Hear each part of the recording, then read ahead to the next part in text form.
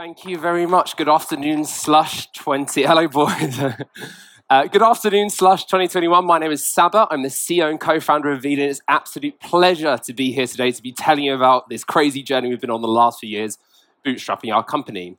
So me and my co-founder, Tim, bootstrap VEED from just about 0 to 6.5 million in annual recurring revenue in just over 2 years. And it's a lot of fun. There's a lot of ups and downs. And I want to take you on that journey right now. So hopefully we have something that's going to resonate with founders and investors and everyone in between too. So let's start with what actually is bootstrapping. And I think it means a lot of different things to a lot of different people, right? But to me, bootstrapping is when you start a company and you do it without any external capital. So potentially you've been saving up some money at home, and then once you're ready and you have the right idea, you'll go straight into the idea and try and build it. Or potentially another popular route is you build the company at the same time as a full-time job and then take that transition once you have enough revenue, or potentially when the product gets feature-rich enough, right? So in VC, there's this thing that a lot of people are saying, which is there's so much money in the market, capital's so cheap, it's a great time to raise. And I agree with all of those things, and it's very, very much true. However, I would also like to argue that it's a really good time to bootstrap too. There's thriving online communities such as indie hackers where people are exchanging great ideas and learning from each other. The cost of actually creating products has massively got reduced too. And there's loads of really great marketing automation tools. So yes, it's a great time to raise, but it's also never been a better time to bootstrap too. But to take you on the story today and tell you about my journey, we have to rewind the clock all the way back to 2016. And in 2016, if you asked me what I wanted to do, I would have said I wanted to be a YouTuber. I loved YouTube. I was addicted. I couldn't stop watching videos, and I was amazed by the audiences that were being created and the communities around just posting videos. And so I thought to myself, I want to do a bit of that myself, right? So in, 2016, I was just shooting videos, I was editing, I was getting them on YouTube, and it was great. And this is an example of one that I made. It was Snapchat spectacles were just in the US, so I wanted some myself, so I decided to make some. I got a webcam, I taped it to an old pair of sunglasses, put the USB cable into my backpack, and then I'd film as I went around the city. And it was a lot of fun. I had a great time doing it. But the thing that was really, really slowing me down, creating more content, which as a byproduct would help me grow my audience, was this. I was editing my videos in this really, really clunky video editing software that felt like it was designed for making films and TV shows, not 4-minute YouTube videos, let alone a 20-second TikTok video. So as a very naive young entrepreneur, I thought I would do something about it. And I kind of gave myself a little bit of a challenge. I was like, okay, what does the future of video actually look like? And I thought, okay, well, everything's moving to the browser. So video editing in the future is going to be browser-based. That makes sense. I thought to myself, it's going to be really simple and very, very accessible too. And I kind of had all these hypotheses, and this isn't a penny drop moment at all. It was just this seems like a really interesting idea. So me and a good friend of my co-founder, Tim, decided to basically take all the money that we've kind of saved up and one day sit down and start a company, because that's what you do, right? And just for some context, in terms of risk, right? At the time, friends of mine were moving into senior positions in their jobs. Other friends were putting down deposits on houses, and there was me and Tim deciding to start a company. And anyway, so we get going, we start building, we're having a lot of fun, and the flywheel of creating a company basically starts to turn very, very slowly. We then hire a couple of junior developers that graduated from university, and then we started doing pitch competitions like this, like the one next door, actually. And we got a little bit of recognition. And then a venture firm in London says, hey, do you want to use our office? We're like, yeah. So we did. And then, what we found next was, funding a company of £20,000 with a team of 4 in London doesn't go very far. And cash started running out pretty damn quickly. So we did what we thought the next logical step in the company building cycle was. So we went out to a bunch of investors. We spoke to angel investors, pre-seed and seed investors in London, and tried to build some relationships and some networks. However, I think we were a bit too early, or we didn't really know what we were doing, and rightfully so, it wasn't right for them. But as money was running out, we things were getting tough, and the 2 developers that we hired both quit on the same day, which left us in a really bad technical spot for maintaining the code base. The office that was given to us for free, we were eventually kicked out of because you don't want a failing startup in the side of your office, obviously. We clearly failed to raise, and now at this point we've run out of savings. So I kicked this wall. And what happened, and I didn't kick it out of rage, actually. I didn't want to underestimate, I didn't want to ever forget how tough it is to build a company. So it was almost like a physical kick to like solidify my brain how hard this process is, and I would never take it for granted.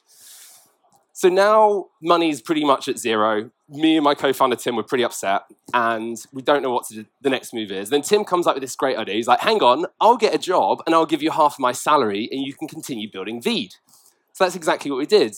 He gets a job, and then next thing we know, I've got enough runway in a couple of months to get the initial products live and do some very, very basic marketing collateral. So like get it on Product Hunt, get some blog posts up, some of the basics. But I was tired. I was really, really tired. And so was Tim, and my clicker's stopped working. No, it hasn't. So I get a full-time job as well now. So Tim's working full-time, I'm working full-time. And what we do is we take a portion of our salaries and we hire 2 more engineers to continue building VEED while we're working full-time. The other portion goes into another pot, which is the runway pot. And there's a little bit of money left over for us to, sustain our lives. And this went on for 8 long months, right? 8 months, we're working full-time. But we started to get some results 8 months later. We get to about 30,000 monthly users. The product's doing quite well. And it feels like we're on a good track, right? We're on a really good trajectory. So we thought the next stage would be to, instead of just jumping back in to building the company and maybe getting it wrong again, we thought, let's try and go to like this world-renowned startup accelerator called Y Combinator. And if we get in there, we'll move to San Francisco, and then we'll do a Series A round, and then we'll be like the next unicorn, and Y Combinator has got all these amazing companies and stuff like that. So what we do next is we make the application. We go there, and on the flight there, we're pitch practicing. We're at the hostel, we're pitch practicing. We're having dinner, we're pitch practicing, and then we go into the final interviews. We come out, and we feel like we've done a pretty good job. It's not a home run, but we've been doing this for a little while now. We've got 30,000 monthly users. We think the odds are in our favor.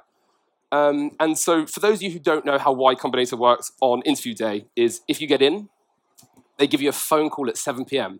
If you don't get in, they email you at 7 p.m. saying why you haven't got in. So we're now back at the hostel, refreshing our emails, checking our phones, making sure no one's calling us. And in my gut, I felt that finally things were going to go our way. But unfortunately, the rejection email came in, and we were just devastated. It's like, oh my God, after all of this time, we now get rejected from Y Combinator. It was painful, right?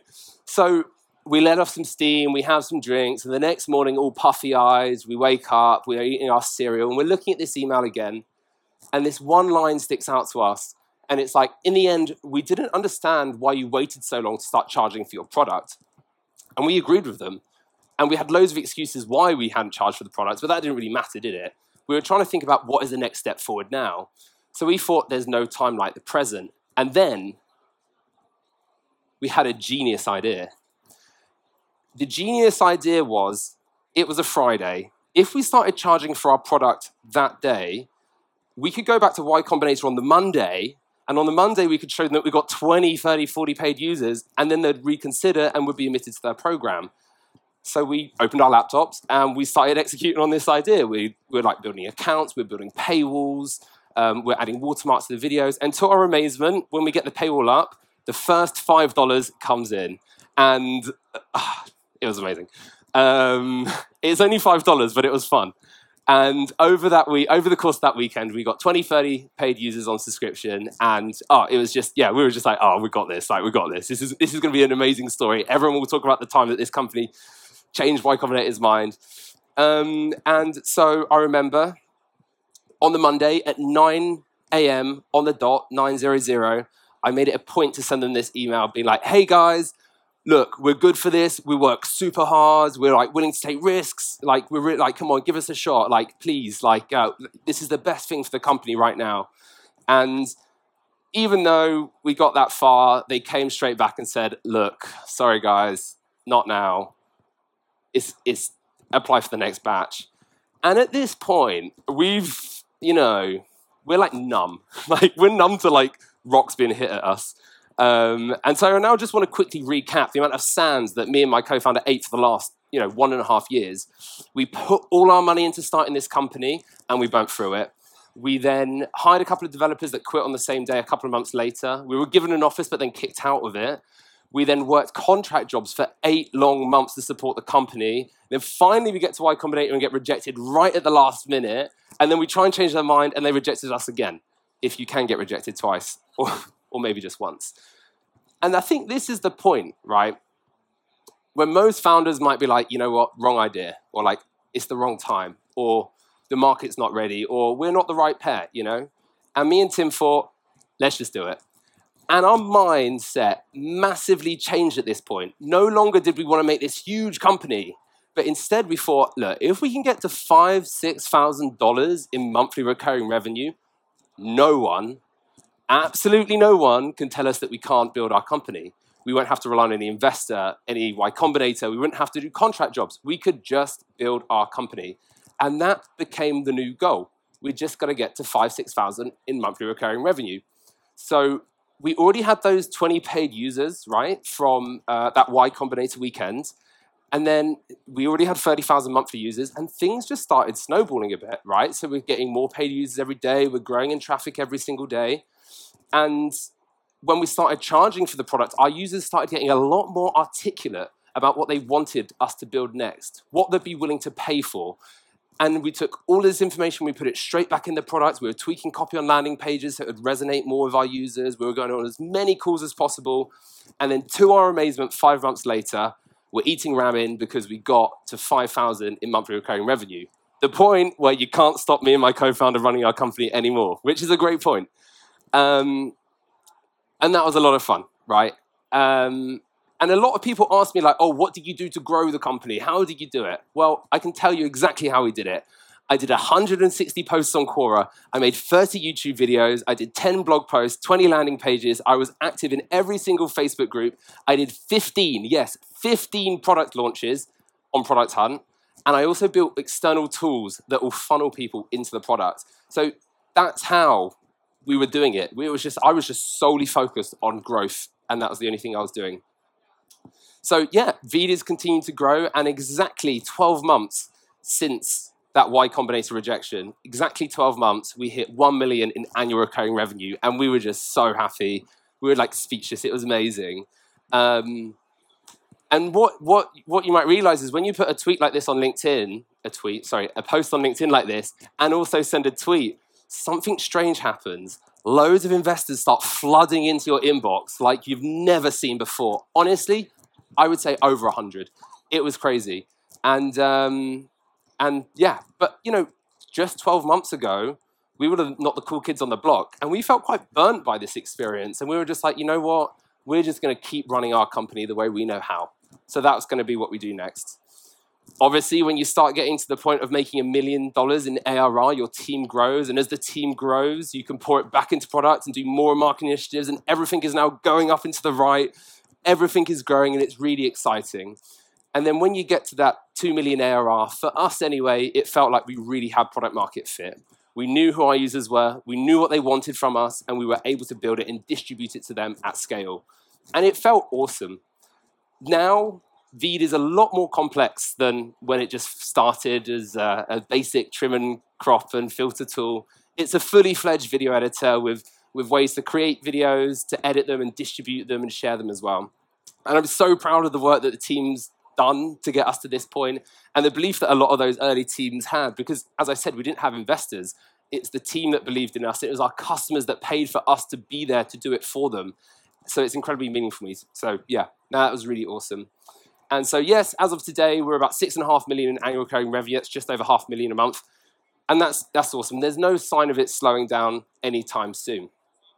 Well, that's all great. But now I want to go into 6 lessons I learned as a Bootstrap founder.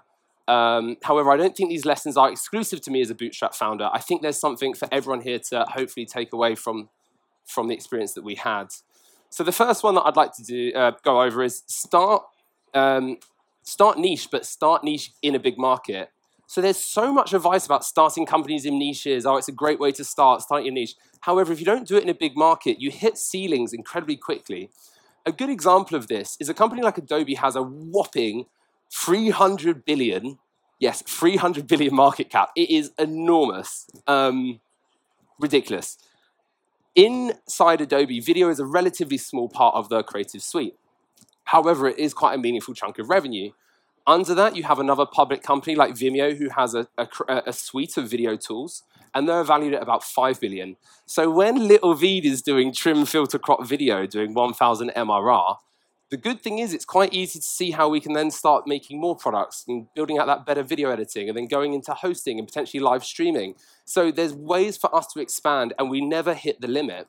And so if you're building in a niche, what you might find is you get to an upper limit and you can't break through it. And that's because your market's not big enough. So number one, start niche, but start niche in a big market. Number two, every product has an acquisition channel. When I started my company VEED, I knew nothing about growth at all. But I needed to, and I needed to learn as quickly as possible. And I started recognizing trends across different products and product competitors. So above us here, you can see VEED and two of our competitors. And there's something, and this is public data from a website called SimilarWeb. And what you'll notice is that search for us and our competitors is the primary acquisition channel that is used to get users onto the platform. The sooner you're able to identify the primary acquisition channels in your company, in your industry, in your niche, the better, because you'll be able to product market fit much quicker. This is something we identified very, very early on in our journey, and it's allowed us to scale incredibly quickly. So find the acquisition channel in your industry, market, product category. Brilliant. Number three, make something people search for. So I clearly have a chip on my shoulder about the whole Y Combinator experience. That's fine. We're all right with that. And Y Combinator say, make something people want. And that's a brilliant tagline, right? Of course you should make something people want. But making something people want is really hard. It's very arbitrary. It's like, of course, that's what you need to do. But I think make something people search for instead is a lot more actionable. And I'm going to explain why. So when you make something people search for, you're doing two things. One is you're identifying demand for that product. And number two is you're identifying the way in which you're able to ship that product to the user. So you've identified idea and acquisition channel at the same time. We have used this technique at VEED to work out what features we're going to build next and in what order based on the potential monetary value that that tool can bring. For example, would you build trim that has, for example, 100,000 searches or crop which only has 50,000 searches? Of course you'd go for trim. But if the CPC, cost per click value, is much higher on crop, it might actually outpace it and to the bottom line of your business, have a more meaningful impact. So I've prepared a few examples up here of how this system works.